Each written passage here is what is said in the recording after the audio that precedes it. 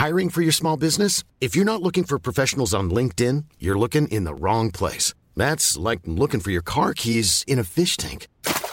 LinkedIn helps you hire professionals you can't find anywhere else, even those who aren't actively searching for a new job but might be open to the perfect role. In a given month, over 70% of LinkedIn users don't even visit other leading job sites. So start looking in the right place. With LinkedIn, you can hire professionals like a professional. Post your free job on linkedin.com/people today.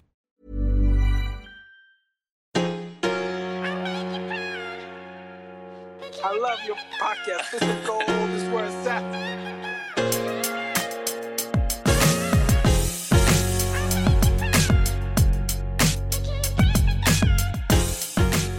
What is up, podcast fam? Happy Monday. I hope you all had an amazing weekend and are getting ready for another incredible week. I am so excited to be releasing this episode today with Rebecca Soffer from Modern Loss. Rebecca is the CEO and co-founder of Modern Loss. Modern Loss is a place to share the unspeakably taboo, unbelievably hilarious, and unexpectedly beautiful terrain of navigating your life after a death. As they say, beginners welcome.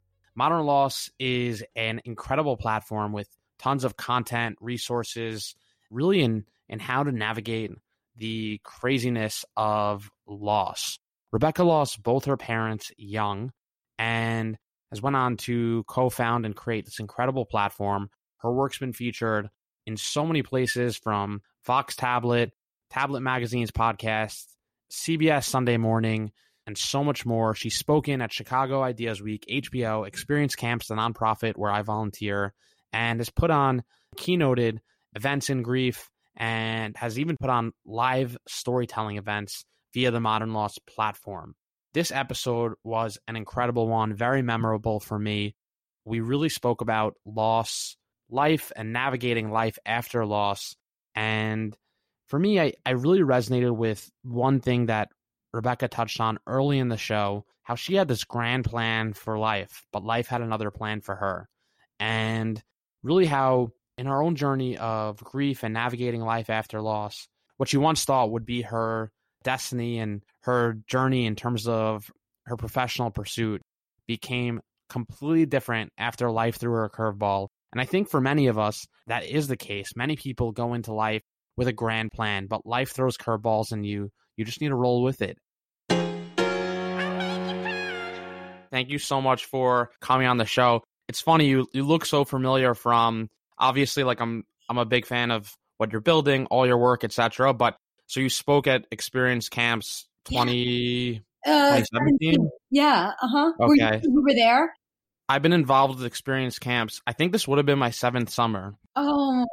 I got involved after my dad passed, and you know Wiley Sorelli. He's like one of the people who are on the board. I don't know if he's Yeah. So I met him I went to Syracuse. He came to Syracuse to speak. My dad ended up passing away several months later. I kept in touch with him, and when he died, I guess the school had reached out to him to see if there was any way that he could help me. He was like, "You got to come to camp." So then from there, I got involved with camp, and I'm pretty sure this would have been my 7th summer. Well, hopefully it won't be the last. I have high hopes. Hopefully, I do, that next summer, I pray, will look a little different, right? We have no choice. Yeah, absolutely.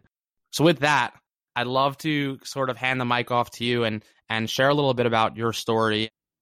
Well, my name is Rebecca Soffer, and I had very specific plans in my late 20s for what I thought my life was going to look like, at least, over the next couple of years.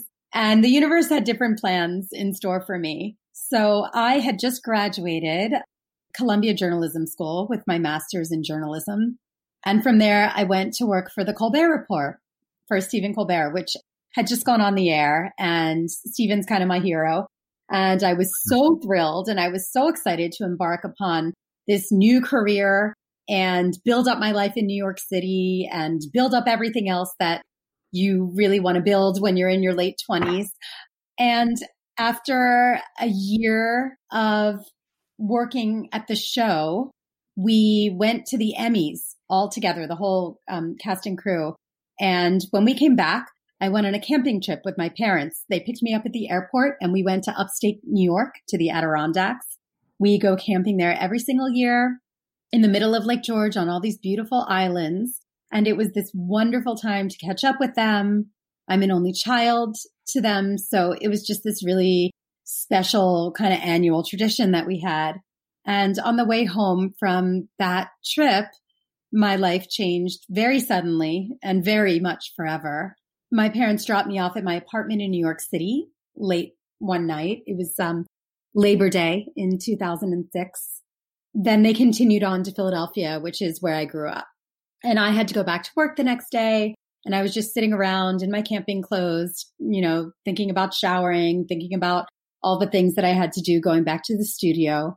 And I got a phone call and I heard my dad screaming in the background. And I was told that there had been a terrible accident on the New Jersey Turnpike and that my mom was not okay. And I really needed to get to a hospital in Princeton, New Jersey, straight away. And, I don't know if you can even envision being a single person in Manhattan living on the Upper West Side.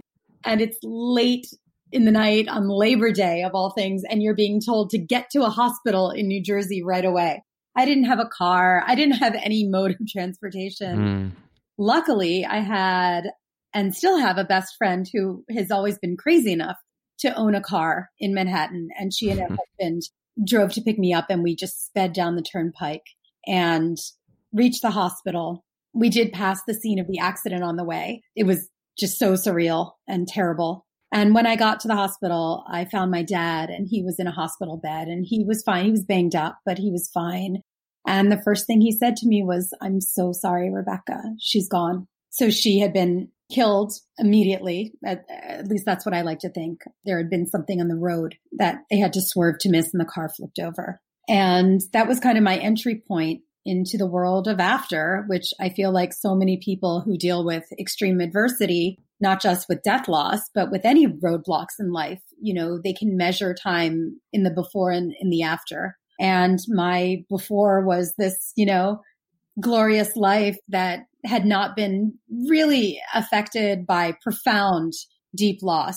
But all of a sudden I was in the after and I had no living mother and I was still 30 and still had to build up my life and still wanted to make friends and colleagues and get promoted and get a house and, partner up and do all these things. And I suddenly had to navigate all of that building along with all of the losing. And it was extremely challenging and extremely lonely, particularly because of my age. I just wasn't surrounded by that many people who could identify with me. And I had lots of great friends and lots of great colleagues and I had to laugh for a living, but it was still lonely, and talking about grief is not a thing that people like doing. They think it's contagious or they think that it has to automatically be a bummer, that it can't just be like sharing stories or being factual or asking for advice or just venting for the sake of saying something and just needing somewhere to put, what you need to say. And it was really challenging. I had to support myself at work. I had to figure out what I needed with regards to my own boundaries. Did I need to leave for a grief counselor once a week? Did I need to take some time off? There weren't a lot of structures in place to catch me. And I felt like it was very much on my shoulders to figure it out for myself. And that was really overwhelming for a single 30-year-old woman. Did you go right back to work? I kind of did because I didn't know what to do with myself. Most companies don't have bereavement policies in this country. And if they do, it's for if you lose a parent or, a partner. And I did lose a parent, but I also worked in kind of a Wild West type of industry. I was in TV. And that's very much subjective. I worked for a production company and I worked for a television show that taped every single night. So it's not like there were a lot of policies in place where you could just disappear for a couple of weeks at a time and come back and someone would have been supporting you the whole time. We didn't have a huge staff. So I was told, listen, take the time you need. I mean, people really wanted to support me for sure, but 2 weeks of time is a really long time to be away from work. And I felt a little pressure to come back. And I also put the pressure on myself. And I think the pressure on myself came from not having a structure that said, listen, if you lose somebody, you have a right to take these 2 weeks. You should take them no matter what. So I felt like it was really on me to decide when I should go back. And I went back within about 2 weeks time. And I think on the one hand, it was good for me to do that because I was really in a lot of shock. My mom died very suddenly.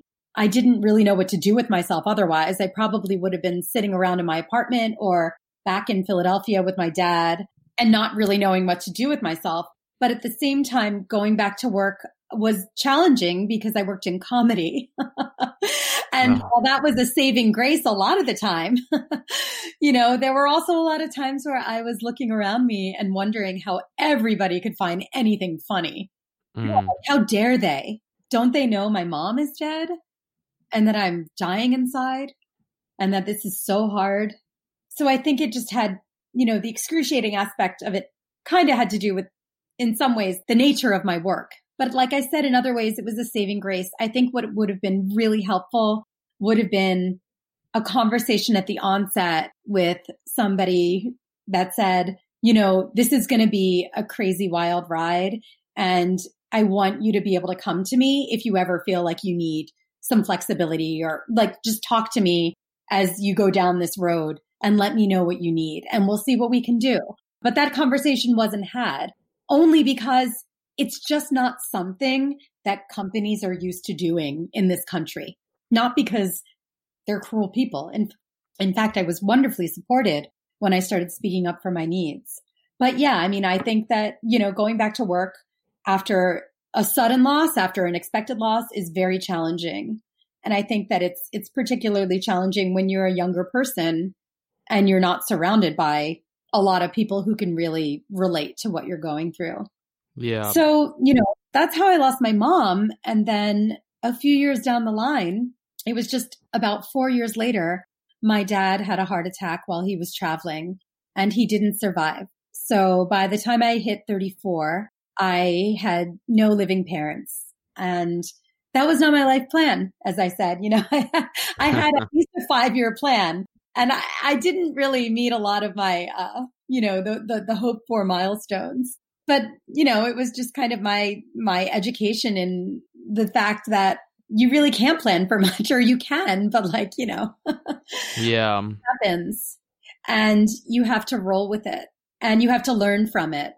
Even if you're not learning from it immediately, for at least my own sanity and my own ability to live a rich life, which I really wanted to live, in spite of having lost both parents by age 34, that's still so young. And I wanted to have a really wonderful life in spite of that, and it took me a long time to figure out how to.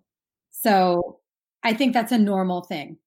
Absolutely. You had mentioned just now, like your desire, your aspiration to live a rich life. So that can mean a lot of things to a lot of different people. I'm just curious, what does that mean to you? To me, I was kind of open. I'm like an omnivore. I'm a passionate generalist. I wanted to live a life that was full of traveling, that was full of adventure, that was full of trying new things. I'm the kind of person who gets really excited going to a new place, even if it sounds like a really boring place. And I won't name any boring places in case, sounding places in case you have any listeners from there. But you could tell me that I was going anywhere and I'd be like, oh, that sounds so cool. I wonder what it's like. And I think it's inherent in being a journalist and being naturally curious and wanting to know people's stories, because you just never know what you can learn from one conversation or reading about the history of one place. So I wanted to travel. I wanted to find a partner. I wanted to have kids. I wanted to do so many, I wanted to have a career that had meaningful work. For me, that was very important. I wanted to make meaning from my work. And my parents always told me whenever I was going through this existential career angst in my early 20s, they would always say, listen, what you do is not necessarily who you are. And they would say that because, of course, not everybody can be doing a job that has profound meaning. The world needs accountants and the world needs, tax lawyers. And these jobs have great meaning and they have great use and they're really good careers. But I was looking for something that really would fulfill me in my work, because it kind of became clear to me that you spent a lot of time doing it. I wanted to put all my passion into something that I felt would create a lot of meaning. And so I really wanted that too out of life. And I did not know how I was going to find that when my mom died and then when my dad died. And, when my mom died, I was in my dream job. I was working for Stephen Colbert, of course. I mean, amazing dream job. But it became evident eventually that I just didn't want to work in daily television, because as much as I wanted to have a career that was full of meaning, I also wanted to have a life. And that's where what my parents said to me really clicked, which is, what you do is not who you are. It's not all of who you are. And it's true. I wanted to have a meaningful career, but I really wanted to have a life too.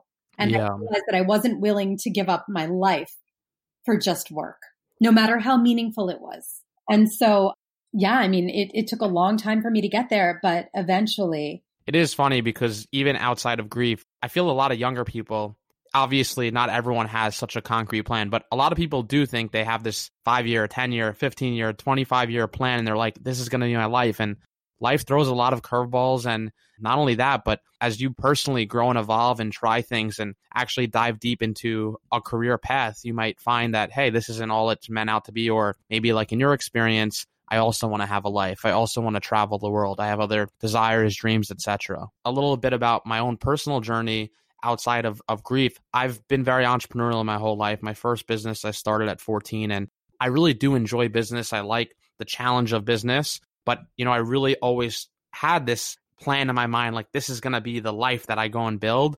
And just as I continue to, I'm 26 now, but as I continue to get older and live through more life, and just in my own experience from losing both my parents, it's like, oh, this work is just a small part of my life. There's so much to life than just career. Yeah. I mean, I agree. And that's what I was saying. One of the reasons that I ended up leaving what I thought was my dream career in television was because of that realization that I wanted more. I wanted a more well-rounded life. And sometimes that's very scary because you're on this track, right? You're on this professional track and you're told like you should have your skill set and you should develop your expertise and you shouldn't really deviate too much, because why would you? You should be successful in what you do. And that's what your parents want for you and your teachers and everything. But sometimes, true fulfillment is only going to come when you take a leap of faith. And sometimes that can, propel you into a failed experience or a failed experiment. And sometimes it can propel you into multiple failed experiments. But eventually it can pave the way for a very successful leap and a very successful move that fulfills you way beyond where you were initially. And I, for one, being so incredibly intimately acquainted with profound loss, I'm very aware that we have limited time. And I'm really aware that we don't have anything guaranteed to us in terms of numbers of years or the health that we have. And I think all of us are realizing that now. And so I just feel like, why waste time? Just go for it. I love that. So how does Modern Loss come about? So Modern Loss came about because of all of this. I mean, it's very safe to say that there's absolutely no way I would have ever done something like this had I not gone through my own personal losses. I mean, it just was not on my mind at all in the least. There are a lot of people who want to be grief counselors or work with, in bereavement centers or do palliative care, and they do amazing work. And I am not one of those people. I wanted to work in political satire. I wanted to produce thoughtful pieces. I wanted to make people laugh. I wanted to create community. I wanted to build bridges where people could kind of like find common denominators to identify with one another in a way that was kind of entertaining and really useful and smart. And ironically, that is what I ended up doing with Modern Loss, but I wasn't aware that that's what it was going to be. So years after my mom died, I had the idea for Modern Loss very shortly after she died because, it really came about from feeling so lonely, feeling so isolated, feeling like I was one of the only people I knew in my friend group and in my, my coworker, my colleague, my group of colleagues who really understood what I was going through, and realizing that I just didn't want to talk to a therapist, or have clinical conversations about grief. I wanted to just have conversations about grief and about loss. And I wanted to laugh about it and I wanted to commiserate about it. And I also wanted some examples of resilience, of people who had been faced with extreme adversity and were moving through it, and not in a way that was cheesy or, like suggested that after a year, everything is okay or that time heals all wounds, because it doesn't. I just wanted to see examples of resilience of people who had been dealt a certain hand and were still living a quality life, not just in spite of it, but kind of because of it. And I wasn't having any ease finding outlets that had that kind of stuff. I found I'm a storyteller. I'm a writer. I appreciate comedy. I just found a lot of websites that were full of platitudes or were a little too religious for my taste or too clinical. And I just wanted a storytelling platform. And I realized that, I would read the back of the New York Times Magazine, and there would be this great essay about the connection between loss, and sense of smell and taste. And I was like, yes, that's so me. Like, I was in the grocery store the other day and I reached for the bottle of syrup, and all of a sudden I was back with my mom in the kitchen, and I was triggered and I was sobbing my face off in aisle 4, and it was mortifying. And I just wanted more stories of that to make me feel like I wasn't going crazy and I wasn't so alone. And so that's what Modern Loss came out of, which was just this need to fill this white space that existed around this conversation about grief. And so we launched it with my co-founder, Gabby Berkner, at the end of 2013. And it started as a website, an online publication. And we run personal essays, like short pieces that are very well done. We have a pitch platform, and we don't take most of the pitches that we receive just because we're such a small entity and we want to keep it really high quality. And so we run personal essays around every aspect of the grief experience. And when I talk about grief in this sense, I'm talking about grief from death loss, because there's a lot of grief in the world. But we focus on this because this is a very universal one. And people don't think they need it until they need something like this. We keep it niche because we know that we're never going to run out of content, because there are endless permutations and combinations to people's experiences. We know that loss touches everything. It touches your identity, your career choices, who you might want to spend your life with. It touches, your anxiety level or the risks that you're willing to take, and your sex life and your finances. And so there's just no end to the opportunity for storytelling around this stuff. And it can be really inspiring too, because it pushes us to take risks and, do things that we would never do otherwise. So we have personal essays, we have advice columns, we have lots of specialized pieces that are resource pieces by therapists and by lawyers, etc. It's essentially like the dream website that I wish would have existed when my mom died and when my dad died. But we purposely make it something that is accessible at any stage of your loss, because even 10 years or 15 years after you lose someone, you're still going to be living with loss. When you become a parent 12 years after your mom died, you're going to experience your loss in a different way all of a sudden. And you're going to need a community, and you're going to need to read some pieces and feel pulled in and feel seen by somebody. And so we have this website, we have a book out in the world. We do a lot of live storytelling shows with comedians. I mean, a lot of what we do is just like, it's really tongue in cheek. We use a lot of dark humor because you got to laugh. You have no choice sometimes. If it's laughter or insanity, I choose laughter every time. I like that. Grief's a funny thing. I mean, you sort of mentioned it before and alluded to it in some ways, but people who have not experienced significant loss, and not everyone, I don't mean to bucket everyone, but I mean, it's becoming, I feel, less taboo because of platforms like your own, but it's something that so many people are so uncomfortable speaking about, speaking on. It's like even, laughter and grief, some people would think, those can never go hand in hand. Oh, they can go hand in hand. I get asked all the time, when is it appropriate to laugh? And I'm like, whenever the hell you want to. I mean, come on. Like, whenever. You're the one who's grieving. So whenever it's appropriate to you to laugh, you laugh. I mean, I laughed so many times, even before my mom's funeral, because the whole experience of grief and loss is so ludicrous. Yeah. It's messy. And so, it's like, what do we laugh at when we're thinking about like anything? We're laughing at the mess of things. We're laughing at like the ludicrous moments that are so relatable. And, so I always say like, I think there are some people who think, for example, when our book came out, we had a full page excerpt of our book in the New York Times. And it was an illustration of a lexicon of grief terms that are not clinical by any stretch of the imagination, but just made up because they're so relatable. And overwhelmingly, the comments, they always say don't read the comments, but I read the comments. And on the NewYorkTimes.com, they turned off comments after like 250 comments, and maybe 237 of them were like, oh, this is so me. Like, I feel so seen, thank you. Yeah. And 13 of them were, who do these people think they are? They are so disrespectful. They are making fun of our loss. They're making fun of our grief. They're so glib. And I was like, that's fine. Like, you do you, and I'm going to do, because I'm not making fun of anybody's grief.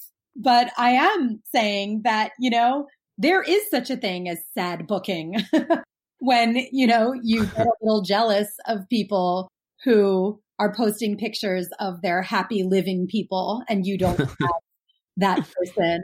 And there is such a thing as, a wakemare, which is when you dream about that person and you wake up and the nightmare is really in the moment of consciousness. You realize. I like that. I feel like that one happens all the time with me. All the time. I have dreams all the time where like both my parents are alive or a parent is alive. And then I wake up and I'm like, shit. Yeah. It's like one of my least favorite moments of the grief experience. And I don't have those too many anymore, but I had them so frequently in the first couple of years after my parents died. And such a mind fuck, they are. Yeah. As I was saying, I really set out to have a career that was really meaningful and brought people together and created community. And it's just kind of ironic because with Modern Loss, that is what I ended up doing. Yeah, I'm thinking about that the whole time. Like, you went from this dream or desire to, build this community, and look at the platform you've created and the community that you're building. I really applaud you for everything that you've built and the platform and the many, many people who I'm sure find hope and support and so much more from all the content that you're putting out in the world. I mean, I hope so. It's all I can hope for, and I barely write for the website. So it's really like I run it, and we're on all social media. We have a Patreon campaign, which is we don't charge for any of our content. And so we ask people to consider supporting us through Patreon for a couple dollars a month. And we have all of these extras that we do, which I love, which I really started doing when the pandemic grew. We do all these virtual sessions every month with experts, with writers, with, artists. We even had a baking class once. We do virtual sessions for the Modern Loss community because I just realized it's wonderful to be on the receiving end of reading a piece and on the giving end of being able to write a piece for people. But we're constantly trying to create more and more connection points for our community, and they can opt in and opt out. And that's the best part because you know what grief is like. Sometimes you really want to engage and sometimes you really don't. And we say, that's cool. Like, you want to pick up our book and throw it across the room for a month after reading 10 pages and then pick it up again. That's fine. That's what we would expect. You want to be in our Facebook group, our closed group, and not say a word, but you still want to feel like you're part of a community. That's cool. Just be a member, and learn from all these other viewpoints and experiences and suggestions that people are posting on there. And with these virtual sessions, these Zoom sessions, they've been so amazing to me to see real life people, even though they're on the screen, coming together and forming this brief hour-long community. It's just amazing because I think that we all are looking for constant invitations to engage around this stuff. Not all of us, want to go seek it out or have the energy or have the time. So what Modern Loss tries to do is constantly offer the invitation, even if it's turned down. Because right, Dan, like when your mom died or when your dad died, I'm sure that people said, can I take you out for lunch? And sometimes you were like, yeah, no thanks. Yeah. You never wanted to go to lunch ever again, right? Yeah. You just meant that you weren't feeling it that day. Yeah, absolutely. That's awesome to hear with the virtual events that you guys are putting on, to further engage and build community. I'm curious, just going back to your professional journey a little bit. I love the dynamic between initially thinking that really having this dream and pursuing exactly what you were pursuing, and then having this complete shift to doing I imagine what is the most meaningful work in your life at this point. Was it hard to make that transition, or were you like, this is what I'm going to go and do and I'm going to give it a shot? I would say that it was hard, but it wasn't hard, mostly because I was probably kind of stupid about it. It's not like I came up with a whole business plan of how a website could work, a content site, and how I could live off of it. We didn't really go about it in the smartest way. Thank goodness it kind of worked out a bit. But, I wouldn't necessarily recommend to people, hey, what you should do is quit your day job and start your passion project and, not have any income whatsoever.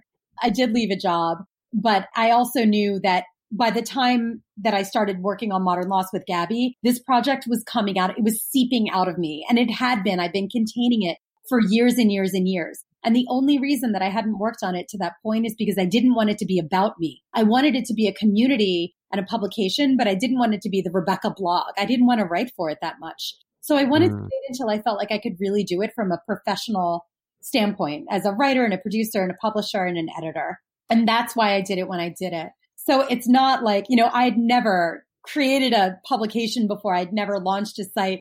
We had kind of no idea what we were doing, except for we knew how to create really good, meaningful content. And we knew what our tone was. We knew who we were. We knew we were unapologetic. We knew that we were unabashed. We knew that we could have some dark humor. We were fine with using obscenities whenever they were necessary, and we knew that our audience was probably going to skew younger. Beyond that, we didn't know who was out there and how they'd take the content.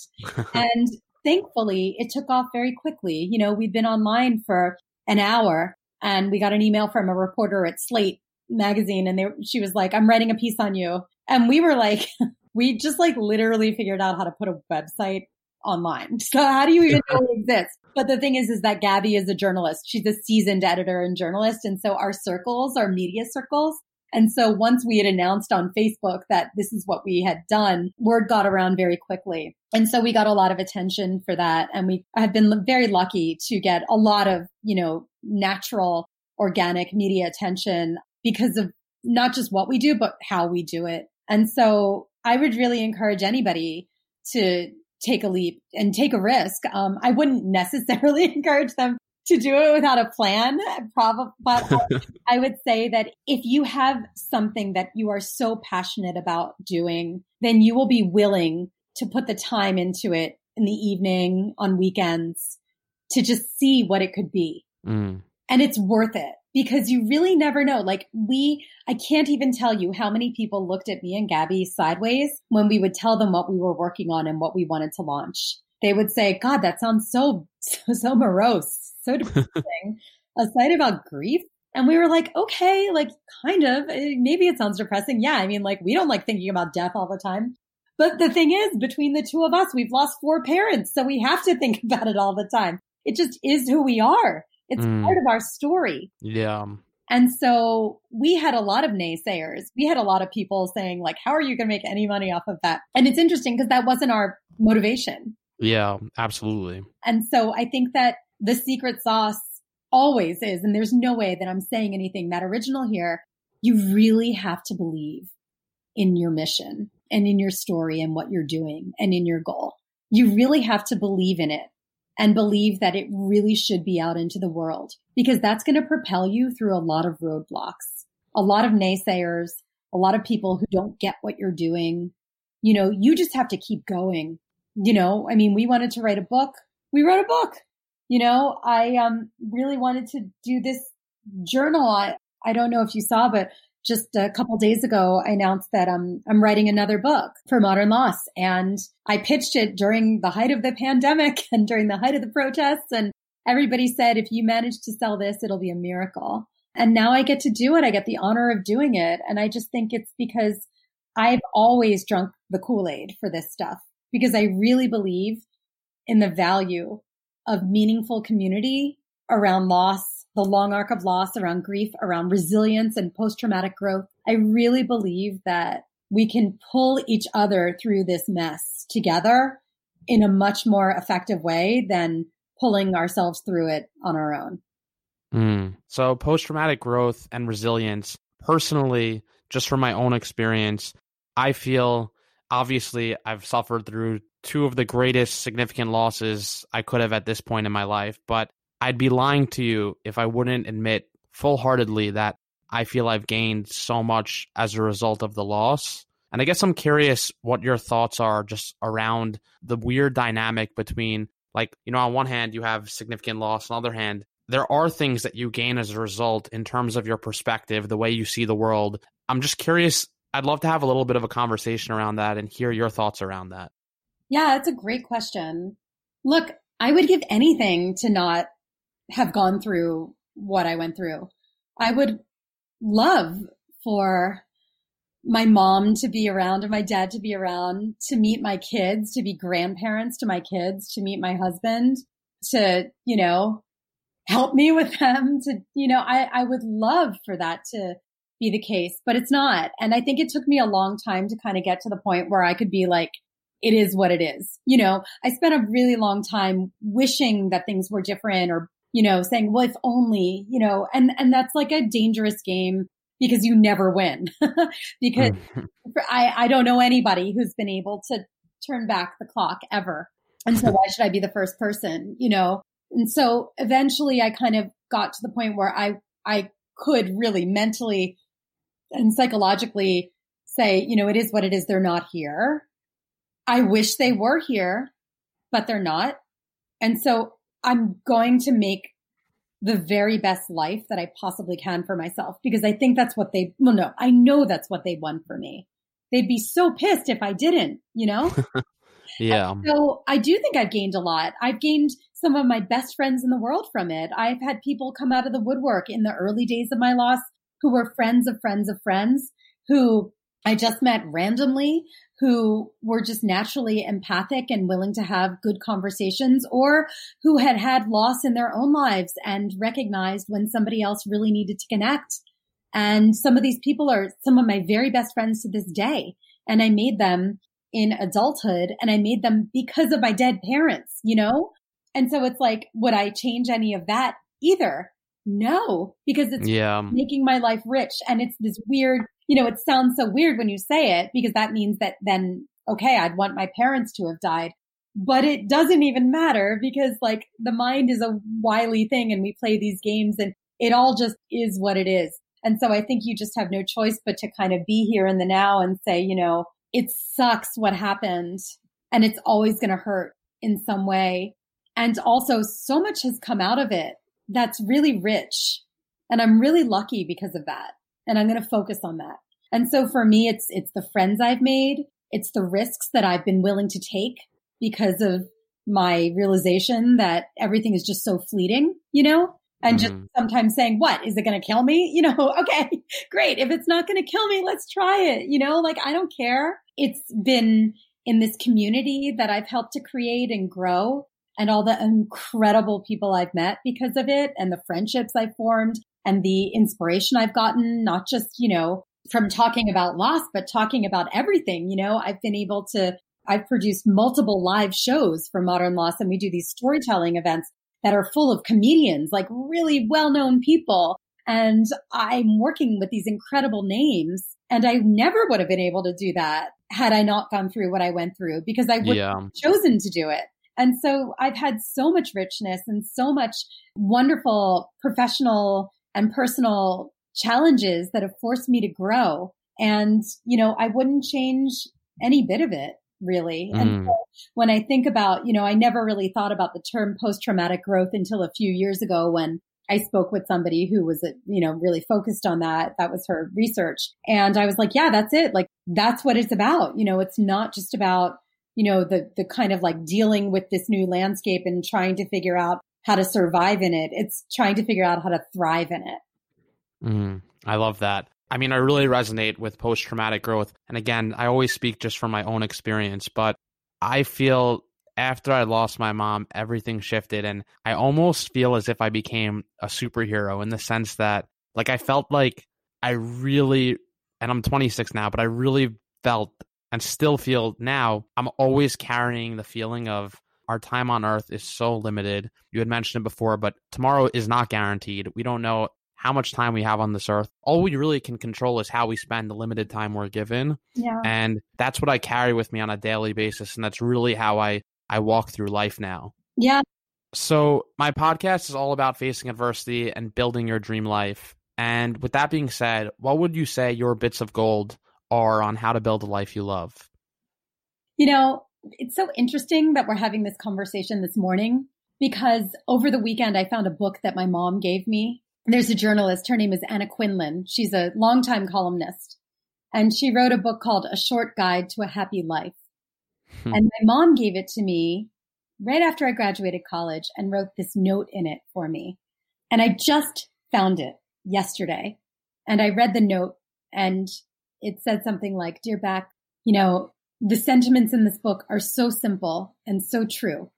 And I hope that you learn from them. Like, I want you to have a happy life. I love you." And of course, when I found it, I was bawling because that stuff still happens even years down the line, especially when it's unexpected. But I read this book and I was like marveling at how it really is true. I guess these bits of gold that this journalist was writing about the happiness in her life came from determination, came from always making a promise to check in with herself, like check in with her gut on the decisions that she was making, especially the big decisions. Always trying to be the best possible friend that you can be to the people who you care about. Trying to be great, you know, like if you get married, if you have a boyfriend or girlfriend, anything, trying to be present in the moment with them, be kind to them, trying to stop and like really be in the moment. We are so good at getting wrapped up in our neuroses, especially right now in the world. I mean, we're really good at it. The world is very, very scary right now. But when we're able to stop ourselves and go micro and like appreciate that in this moment in time right now, I'm safe. Or in this very moment in time, like, God, it's such a nice day. Like it's like a really warm, nice day. I'm going to take a walk around the block. Or I had this one win at work. Awesome. Like great. I'm still stressed about all these other things, but like, let me be in the moment with this one success. That stuff builds. And it's like this muscle that you keep flexing and it gets stronger over time. And to me, that's resilience. You know, that's gratitude. All this stuff is like, it's really powerful potion that can build up and make us able to weather not just the small stuff, but the bigger stuff as it comes too. Because we all have power. Like, I don't like the term empower yourself because we all have power. This is a silly term. We just have to harness it. And sometimes we don't think about harnessing it or don't need to until life really throws the book at us. But we can all do it. I love all that. Well, thank you so much for coming on the show. This was an incredible hour. So much bits of gold throughout this. I really, really enjoyed this conversation. So I'm so grateful for you this Monday morning. Yes. Thank you so much for having me on. I love what you're doing. I think you're going to help so many people. And I know your parents would be really proud of you. Oh, thank you. I appreciate that. Where can our listeners follow you? Follow your platform? Where can our listeners get a hold of you? Sure. Well, we publish all the time on modernloss.com. On there, you can sign up for our newsletter. We are on Facebook. You know, we're on all the platforms at Modern Loss. In particular, I want to point out, we also have a book that I'm really proud of that was named one of the best books on grief for, you know, a younger generation, like young adults, 20s to 40s. It's called Modern Loss, Candid Conversation About Grief, Beginner's Welcome. Wherever books are sold, but particularly indie booksellers. I love them. And we have a Patreon campaign that I would strongly encourage everybody to consider participating in. It's how we're able to keep going. Even just for $5 a month, you get so many benefits. You know, we have this amazing closed Facebook group that offers peer-to-peer support. It's like gold. It really is. I would have loved to have something like this when I really needed it. And we have virtual sessions all the time. We have special content. And so I really encourage everybody to consider that as well. Amazing. Well, thanks so much, Rebecca. I hope you have an amazing week. Happy Monday. And thank you again. Thank you so much. This was wonderful. Oh, thank you. Thank you so much for tuning in to another episode of the Bits of Gold podcast. I hope you enjoyed that episode with Rebecca. So much bits of gold in that episode, navigating grief, the meaning of life, and finding meaning in your own life. To follow along Rebecca's platform, Rebecca's story. And for more info, make sure to check out modernlost.com, To stay up to date on the Bits of Gold podcast, make sure to subscribe, leave a review on Apple Podcasts. And for updates, make sure to follow us along on Instagram at bitsofgold_podcast, bitsofgold_podcast. Recap episode coming out this Wednesday and solo episode coming out this Friday, interview next Monday. I love your podcast. Bits of Gold is where it's at.